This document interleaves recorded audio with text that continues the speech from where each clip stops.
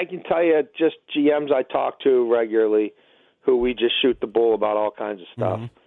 They believe it, like they're like, you could do a whole hell of a lot worse than this kid. Like This kid going into his second full year as a starter, if I was in the job market, would I look at that as a net positive or a negative or a neutral? They would say net positive. And look, quarterbacks are going to go 1-2. You know, Caleb Williams, Drake May, that's going to happen. It'll probably be in that order, but I would say it's not guaranteed. I think it's going to be one of the things that makes that job attractive. And guys who have no dog in this fight, who I just trust, have multiple of them have said to me unsolicited, like, hey, they found, like, Marty found another one. You know what I mean? Like, Marty's in all these college press boxes. Everywhere we go, one of my scouts is sitting next to Marty. And you know what? He found himself a hell of a quarterback there. Whether he gets to stick around for the development or not, like, I think the kid's going to win a lot of games in this league. That's Audis, the NFL insider, Jason Lockenfora, giving us the skinny on what he's hearing from current executives around the National Football League in terms of Sam Howell and what the vibe is about him moving forward. Now, before we went to break, I teased the Commanders are probably going to have a top 5 pick. If the season ended today, they would have the number 4 overall pick.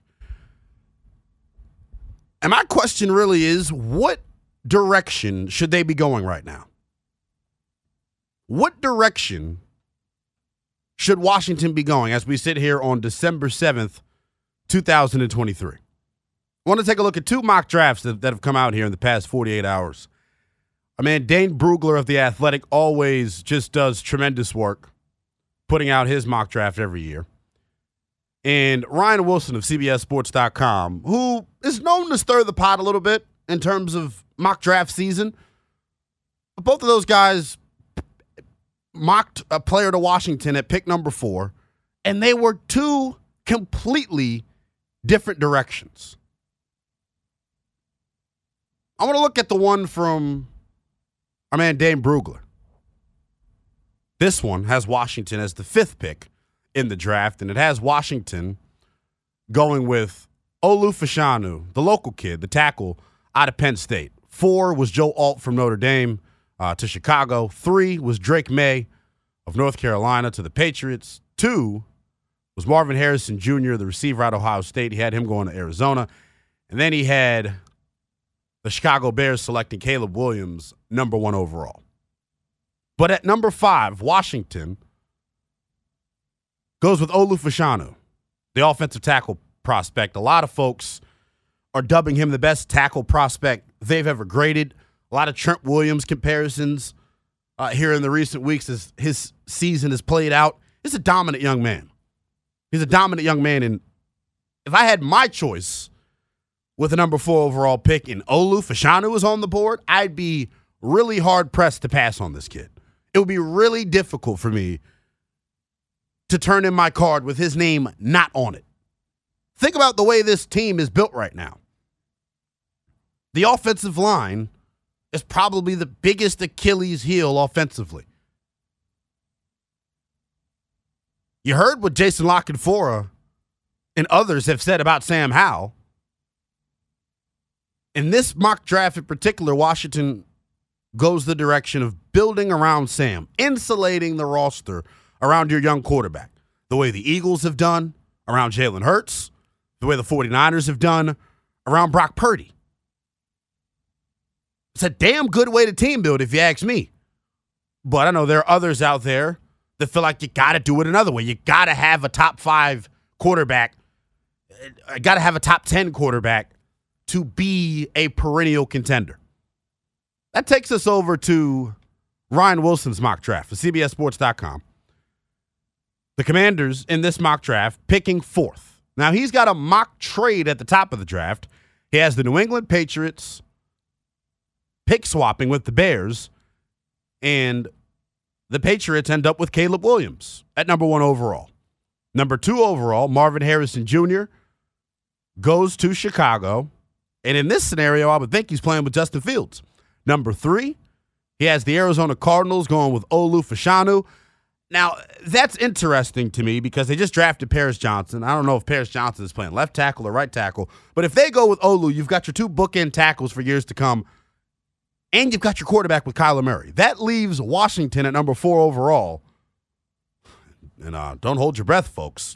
He's got Washington taking LSU quarterback Jayden Daniels, the Heisman frontrunner right now.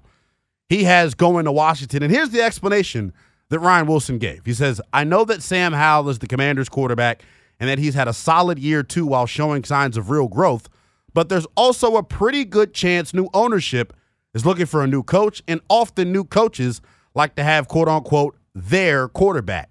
No player improved more this fall than Daniels, whose game reminds me a lot of Lamar Jackson. Now, when I hear Jayden Daniels being compared to Lamar Jackson, I instantly start drooling, right? You love the prospect of that. And if you haven't watched much college football this year, Jayden Daniels, by the time April rolls around and the Chicago Bears are on the clock at number 1 overall, Jayden Daniels may be considered the second best quarterback in this class. Hell, he may even be considered the first best quarterback in this class, depending on how folks view Caleb Williams. So 2 very different scenarios here if you're the Washington Commanders at number 4 overall. You can go bookend tackle and build around your young quarterback and Sam Howell, or you can hit the reset button and get a top 5 prospect at the quarterback position in Jayden Daniels. See, me, I say it all the time. Whoever takes this job, yeah, it's attractive. You got 5 picks in the top 100. You've got buku cap space. But the initial decision that you're going to have to make when getting here to D.C., the initial decision that you're going to have to make when you get here about the quarterback position, that decision when new management gets here is going to really shape the future of their tenure here. Because you mess up and you swing and miss on a quarterback at number 4 overall, it sets your franchise back. Or if you make the decision of rolling with Sam Howell and he proves to not be the guy, who's to say you're going to be bad enough to be in the top 5 again to get that franchise-altering quarterback? So it's a crazy scenario that the new regime is going to have to, comb through here in the next couple of months or so. Washington right now, if the season ended today, would have the 4th overall pick. We're going to open up the phones on this. Ace Law listener line's wide open. 301-230-0980 is the number. You can tweet at me as well. It's at NELL_BTP. If the season ended today, the Washington Commanders would have the 4th overall pick in April's draft. Just gave you 2 mock drafts, one from Dane Brugler of The Athletic and one from Ryan Wilson of CBSSports.com. Dane has the Commanders taking Olu Fashanu 4th overall, and he has them building around Sam Howell. Ryan Wilson has the Commanders going with Heisman frontrunner Jayden Daniels at number 4 overall. We'll take a quick timeout. When we come back, we'll take your calls, and we'll get your response as to what the Commanders should do with that pick. And then I'll tell you a wild card scenario at number 4 overall that the Commanders should be looking at.